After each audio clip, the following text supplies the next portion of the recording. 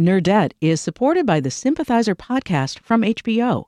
Join host Philip Nguyen in conversation with the cast, crew, and author Viet Thanh Nguyen as they discuss the making of this historic HBO original limited series. Stream new episodes of HBO's The Sympathizer Sundays exclusively on Max. And listen to the Sympathizer podcast wherever you listen to podcasts. Think on your feet for our Fast and Curious 5K, a one-of-a-kind race hosted by WBEZ and the Chicago Sun-Times on Saturday, July 27th at Humboldt Park. More info and early bird registration at wbez.org/events.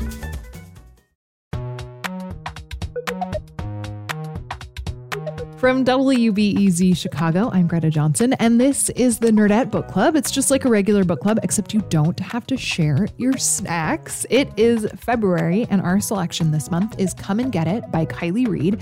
It is about Millie, an RA at the University of Arkansas, Agatha, a teacher at the school who's writing a book about young people and money, and Kennedy, Tyler, and Peyton, three girls who share a dorm room next to Millie. This is your spoiler warning. If you do not want to know what happens in this book and you haven't read it, you should go back and listen to our spoiler-free author interview. It is in the feed, and then you can come back when you're ready. I am so excited to introduce you to my guests for this one. We have Erin Allen. She's the afternoon host of the WBEZ podcast, The Rundown. Erin, hello. Thank you. Happy to be here. Also here is Adora Namigade. She is a reporter and the morning host of The Rundown. Adora, welcome back. Thank you so much. I'm so happy to have made it to this episode. Okay, so I think we should start with a listener voice memo. Let's dig in with Becky in Connecticut. I felt like it was so fitting that Kylie talked about how there's just this kind of undercurrent of dread in her novels, because I definitely felt that throughout reading this book.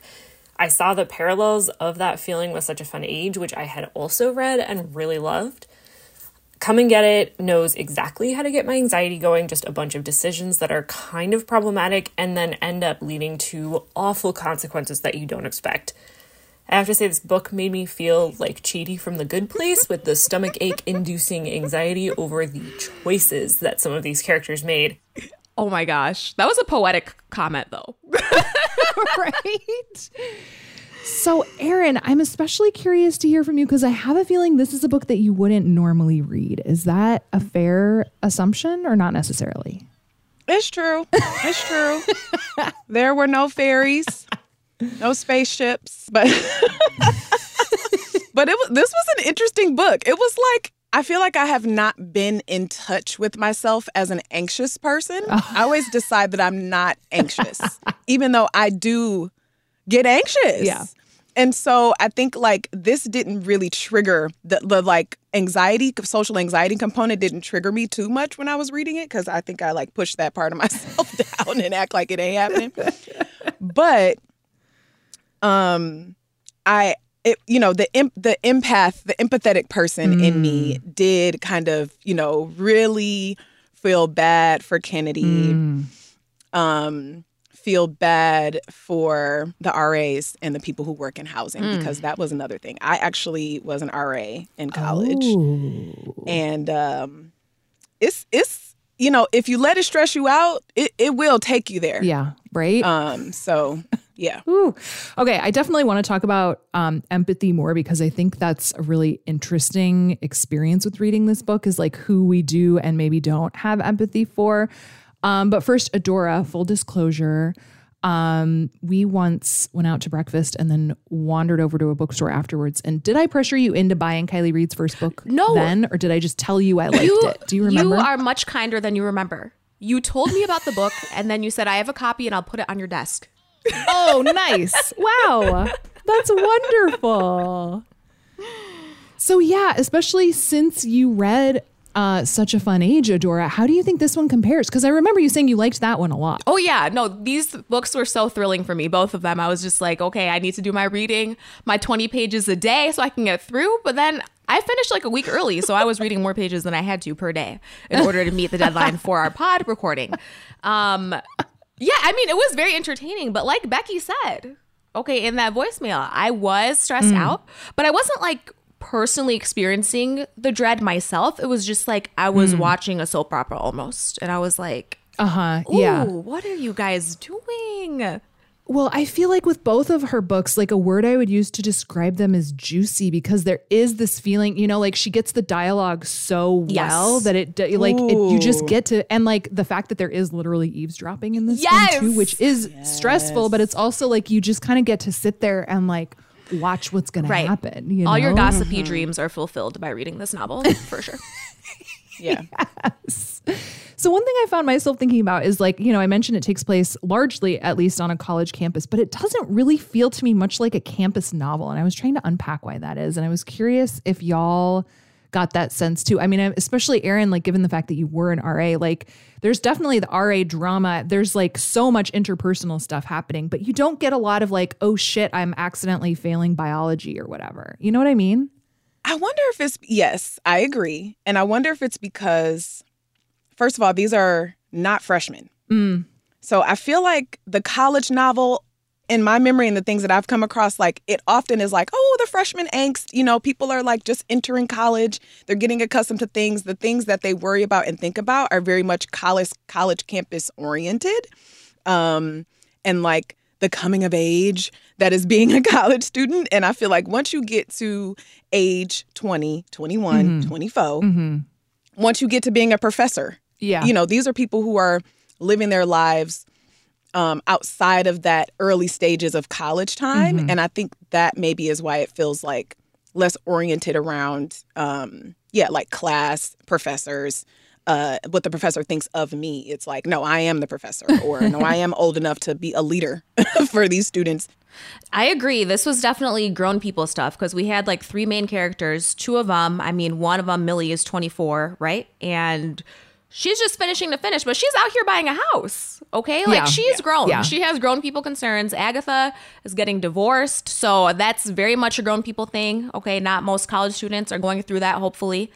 Kennedy was the only one who was like really dealing with collegiate stuff. Yeah. That's true. But even her trajectory, I feel like it's so like outside the norm of what, you know, sort of like you think of with like a typical young person college experience, that I could see the argument that like she has arguably gone through more than she should have at that age too, right? Yes. You know, what's interesting too is that Kennedy is maybe 4 years younger than Millie.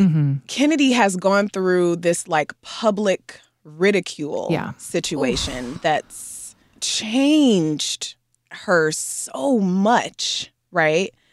And then Millie starts to approach this type of possible public ridicule situation as well. I remember getting to that point of the story and like, okay, Millie, she doing some stuff she ain't got no business doing. That's true. I was sweating at that point. I was like, okay, these people, what's going to happen to you? Okay. She over here smooching and necking, and she's supposed to be on duty. She didn't check the phone. She got this professor. The one day you didn't check the phone. Oof.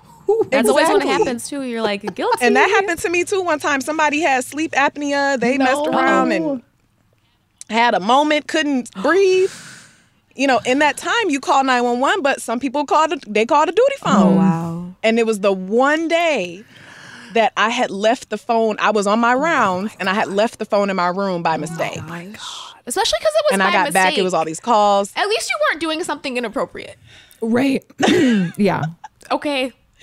Well, but yeah, so then we get to this point where Millie, all these things have gone wrong. There has to be reports, right? Definitely incident reports, but the doctors are there, the parents. I'm like, oh no, she's about to have a Kennedy moment. Interesting to draw a parallel between them. Yeah, I didn't think of that. Yeah. No, that's true. I was happy for Millie that she didn't get busted from that whole thing. Because even though, and it's this hard thing too of like, she is an adult, technically, like she's 24, but also there was a power differential in her relationship with Agatha. So it's like, yes, you know, I don't want her to have her life ruined over this affair. Ugh, so stressful. I'm stressed out just thinking about it again. We got a voicemail about Millie and Agatha. Let's listen to it. This is Bethany from Maryland. I love and look forward to the monthly book club pick, and this month was no different. Although I found myself at times wanting to scream at Agatha and Millie, "What are you thinking?" But I do know at certain times in my life I made some mistakes myself, although not to the scale of Agatha and Millie. It just was so hard to read, but I do think it was a great book and made me think. I did want to scream too. I mean, especially as a journalist, the Agatha stuff is like... That had me triggered. Ooh, I was like, I would be fired. Yeah, no, that's not like, that is deeply unethical on like several different layers. And I think, Adora, to your point, also like there's such a real power dynamic between those two that like, and it shifts sometimes. I think like Millie has some when it comes to some of the sexy stuff, but like for the most part, Agatha is extremely in charge. And it is deeply troubling, I think, just because so much is at stake for Millie, you know? And then it's like, oh my God, Millie, like, don't fuck this up with this like very bad decision that you're making, right? You know? And Agatha could literally pay her way out of it. Right. Yeah. Which she did. And she did, right. Right. and paid Millie's way out of it and just got everybody out of it. Good for her and her wealth. But, you know, one thing I really appreciated, it was 2 points in that whole explosion that I really appreciated. And this was the dialogue. The first one was when Robin confronted Agatha and the way that we eased into that confrontation.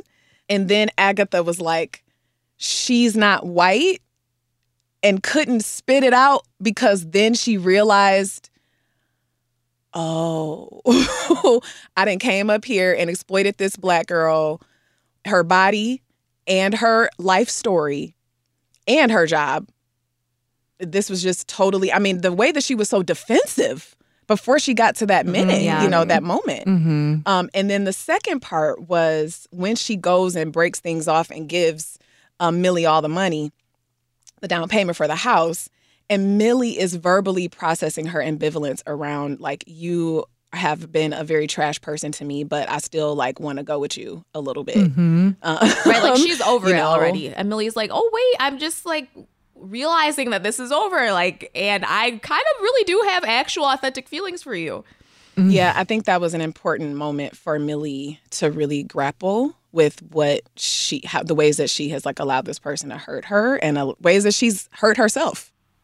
It's just tough though, because I was thinking like, even with the journalism stuff and making up those, filling in the blanks with details that the author preferred for these interviews, right? Which is unethical, if we've established. Like, Millie doesn't necessarily understand journalistic ethics. Because even like me as a reporter, I really try to, when I'm talking to my sources, let them know, hey, this is what I'm using this information for. When you say these things, like, I am going to quote you. Like, I really try to expose them to the process, because otherwise they don't know. But Millie doesn't understand.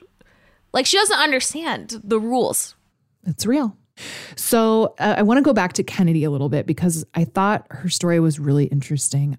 Here is a voicemail from Lindsay in New Jersey. I loved this book so much. I spent most of the first part of the book having all this sympathy for Kennedy because I remember that feeling of not fitting in when you first get to college and like your roommates or floor mates are all bonding and you're not. And then when she introduces the satellite grief book, I was thinking, oh my gosh, this poor girl killed someone and now she has this weird codependent relationship with her mom. I can't even. So when I found out that it was a dog, I was so taken aback. I mean, I love dogs and all. I have a dog. He's the best. But the fact that she had to basically create a new identity for accidentally killing a dog was wild. So bravo for that twist, Kylie Reed. I loved it.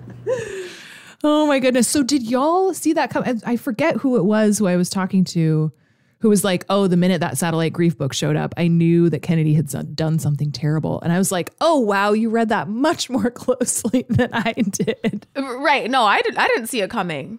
I did not see it coming. Yeah. I just thought she was like, I think my struggle with following her character was like, okay, is she just dealing with general like depression? And then now, having learned about the dog stuff, I'm like, okay, is she dealing with PTSD? Like, what exactly is she dealing with? Because I felt so frustrated when, like, she made friends with that person in her lecture hall, Shay, I think her name was. And they're supposed to go to a party together. I'm like, Kennedy, this is it. This is your moment. I'm rooting for you. You've been complaining about not having friends. You're at a new place. You're at a new campus. You don't know anyone. This is your moment. And then she just ditched her and went to Target. And I was like, I know, the Target thing. I was like, how am I supposed to feel right now? Because I just felt like bad for her, but it was also her fault. Like, I just really didn't know how to feel. Well, yeah, I think the empathy, especially for that character, was really interesting because, I mean, and I talked to Kylie about this too, because I thought it was really interesting. Like, we don't get that backstory for a while, right? So for a lot of the book, she is just a weirdo. She's got a lot of stuff. She talks to her mom all the time.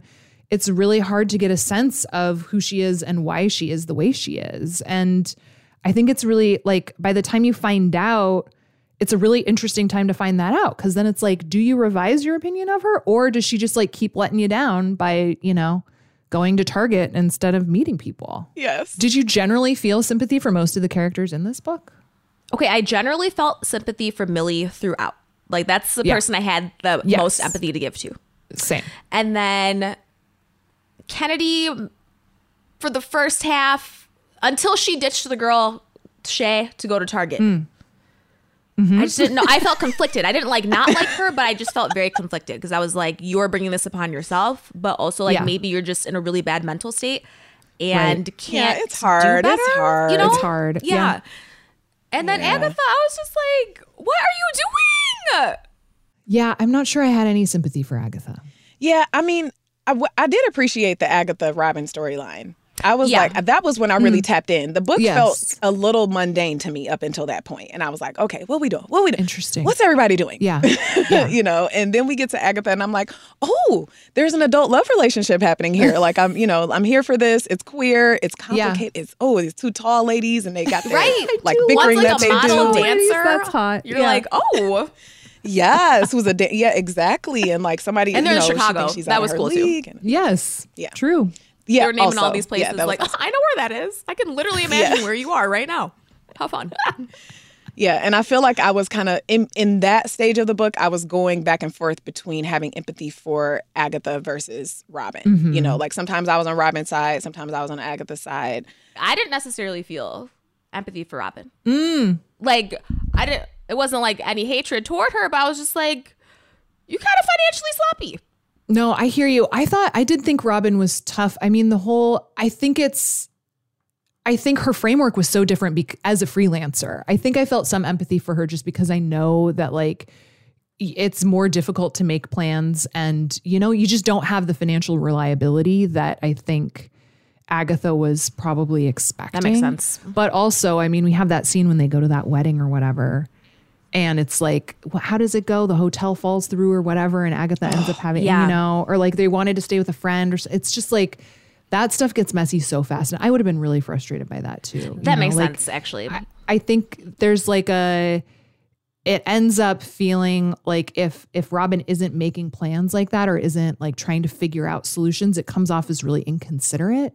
And knowing that Agatha's just going to do it is like, that sucks, you know, like that's not fair. That's an imbalance that is, But then also what you said about Agatha kind of having this financial expectation because her job pays out normally and her job is higher wage and stuff. I can see how there's a difference in how you approach things, based on how much you make and then at what interval you're making the money. So that makes sense. right. Yeah, and like what your practices were growing up.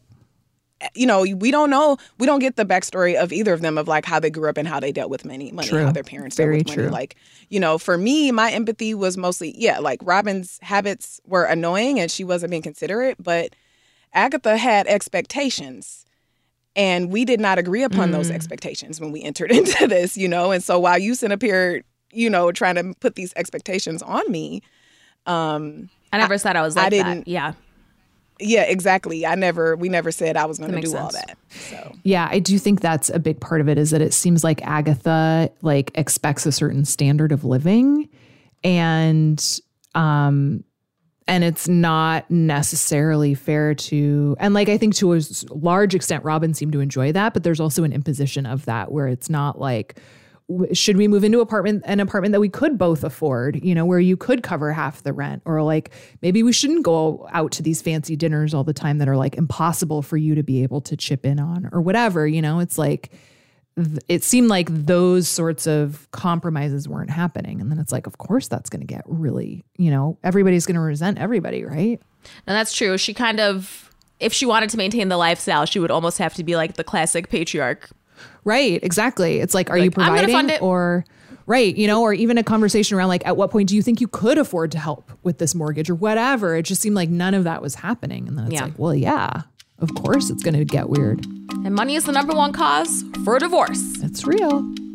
Okay, let's take a quick break and then we'll be back with more of our conversation on Come and Get It in just a minute.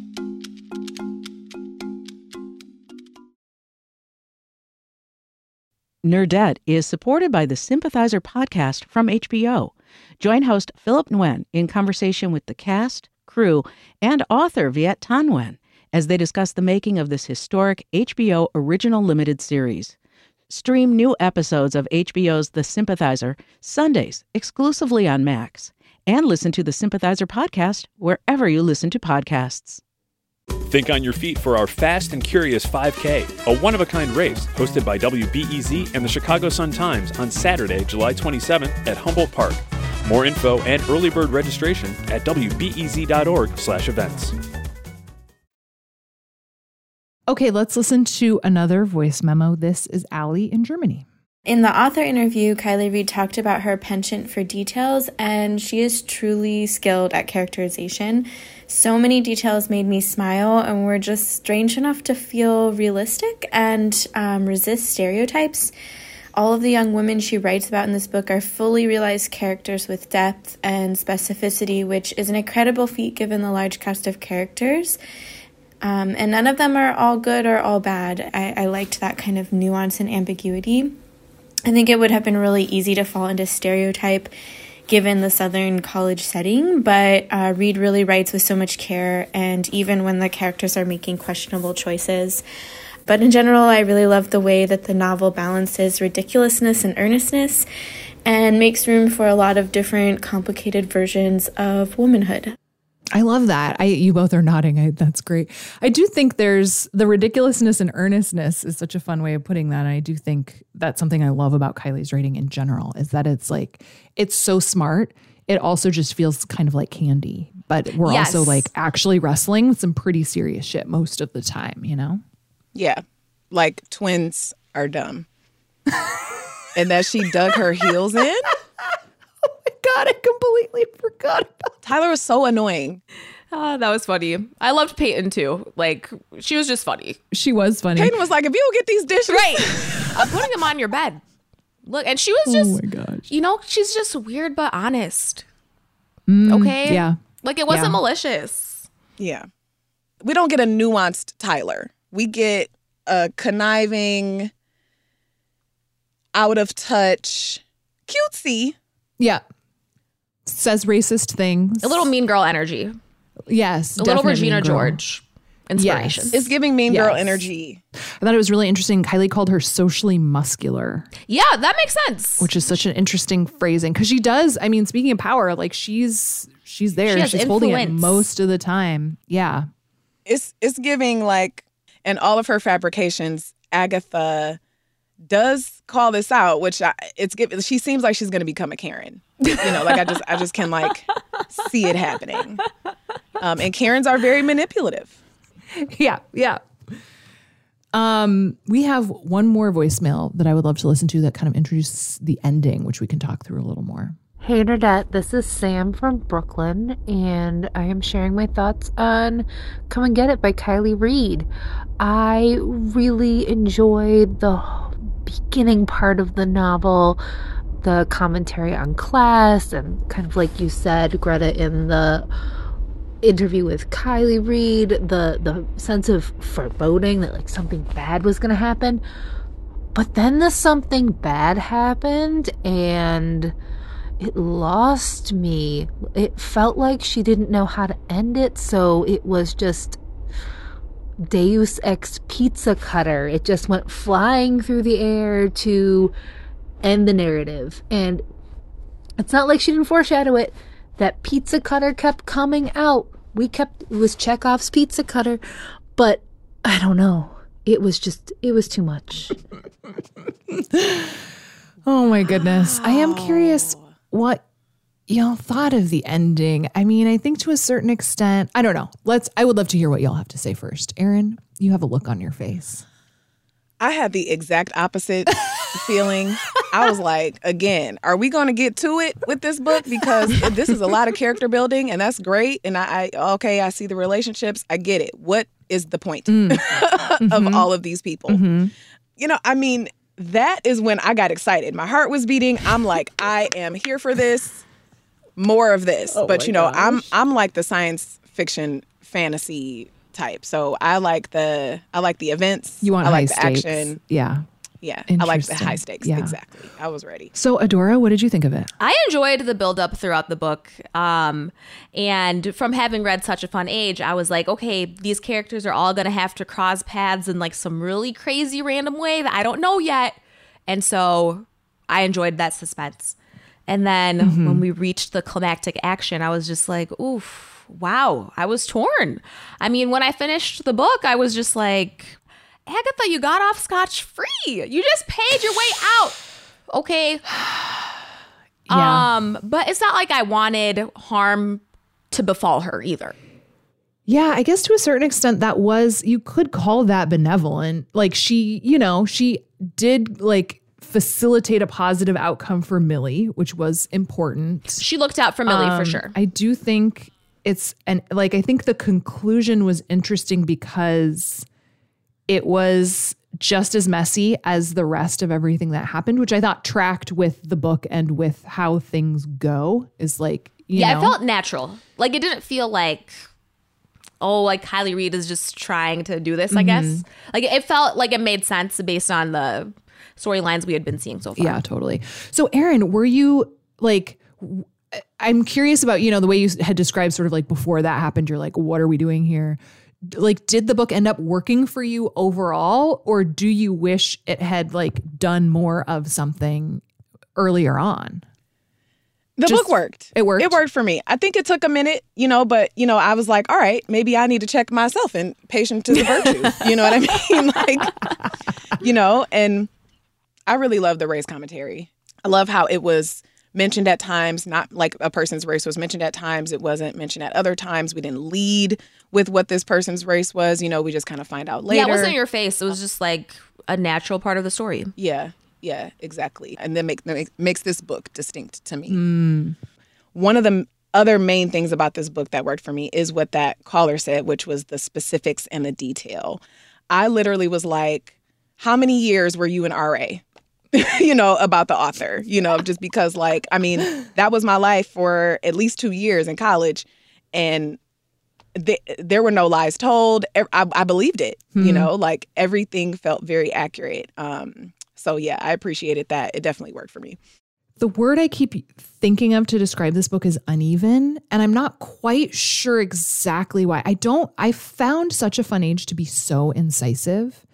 And this one felt a little more like I'm not quite sure what we're getting at. And I do wonder how much of that actually had to do with some of the conversations between the RAs where they're all just sort of like hanging out. I definitely didn't enjoy this one as much as Such a Fun Age, but maybe enjoying isn't the point either, you know? The point is the existential dread. Yeah, exactly. I mean, she definitely pulled something off in this one, you know? You know what? I felt like the time that the RAs spent together was, and again, this could be just my like experience as an RA, but like those times that you have when you're technically working, but you get to have your comrades and like build community and connect, like those are such great relief. And, you know, I mean, being an RA is not like doing heart surgery or like some type of high, extremely stressful, you know, situation, but it can be like low level stress, you know, continued low level stress. And like just to kick it, you know, it felt nice. And I think I liked watching the rapport build between Millie and her co-RAs, even though it was cringy at times because that girl was like, she kept criticizing other people for how they were treating Millie, but I'm like, you got Millie doing all your work. Yeah. Right. You know? Like that's racist. That's racist. But also I'm just going to sit over here. Okay. So before I let y'all go, I would love to know what you would recommend or like, I don't know, a book that you think is sort of in conversation with this one, or something else that you think people would like if they liked this. It could be even like a song or a beverage, which we got last time, which was delightful. Really, it's anything at all. Erin, do you want to go first? Yeah. I mean, definitely Mean Girls. I mean, and Classic. Yes. really. Yes. The book, The Other Black Girl, I feel like could possibly be in conversation with this. I could see that. It's like people, in an institutional setting, and is dealing with race, is dealing with class, is dealing with some of the same themes. And is also like very modern, I think, which has that feeling with this one too. Also. Adora, what do you think? Okay, my recommendation's a little more avant-garde. Okay, hear me out. Great. This week I heard an Italian singer at the Old Town School of Folk Music in Ravenswood. Okay. And he had a song that made me think of this book. Wow. Yes. The song was called The Arkansas Traveler. It is a great song. That's so funny. And it just made me think, I think Agatha would like this. Agatha, for all her flaws, has very refined, sharp tastes that I would like to indulge in. This song is one such taste, okay? Bring the elegant romance of this Italian advanced guitarist with the sweet southern sounds of Arkansas. It's this song. It's on Spotify. That's delightful. I love that. I think my two recommendations would be Such a Fun Age, Kylie's first book, which I adored very much. Really good. And then the other one that is very different, but I think is similar also, is one that I just finished, and it's called The Knockout Queen. It's by Rufy Thorpe, and it doesn't do much race stuff at all, but it does do a lot of class stuff. And it reminds me of Come and Get It, because I think they're both books. Well, for one, they do that combination of like earnestness and absurdity really well, which I love.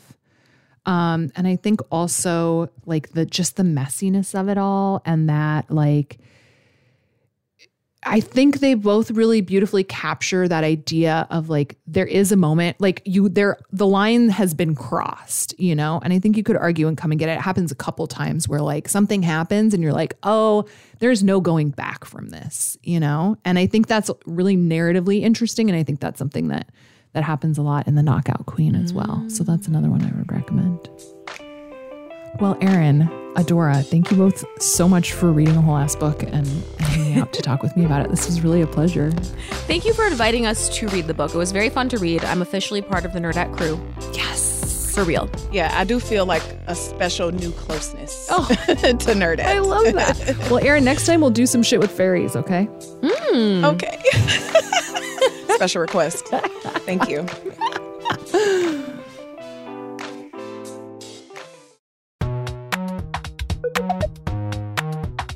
All right, that's it for this month. Thank you, as always, for reading and listening along. Extra special bonus thanks to Becky, Lindsay, Bethany, Allie, and Sam for calling in with your wonderful opinions. It was really fun to hear from all of you, as always. I also have a very exciting announcement about our May book club pick. We are doing A Table for Two, which is a short story collection that is coming out from Amor Tolls. That means we have the next 3 months of books chosen, so I'm going to run through them right now so that you can be up to date. In March, we are reading Martyr by Kaveh Akbar. In April, we are reading Beautyland by Marie-Helene Bertino. And as I just said, in May, we are reading A Table for Two by Amor Tolls. So get on those wait lists. And it is never too early to send in your voicemails. So if you're already reading one of those books, let us know. We'd love to hear from you. Nerdette is produced by me and Anna Bauman at WBEZ in Chicago and is part of the NPR network. And our executive producer is Brendan Banaszak. We will see you on Friday. Nerdette is supported by the Sympathizer podcast from HBO. Join host Philip Nguyen in conversation with the cast, crew, and author Viet Thanh Nguyen as they discuss the making of this historic HBO original limited series. Stream new episodes of HBO's The Sympathizer Sundays exclusively on Max.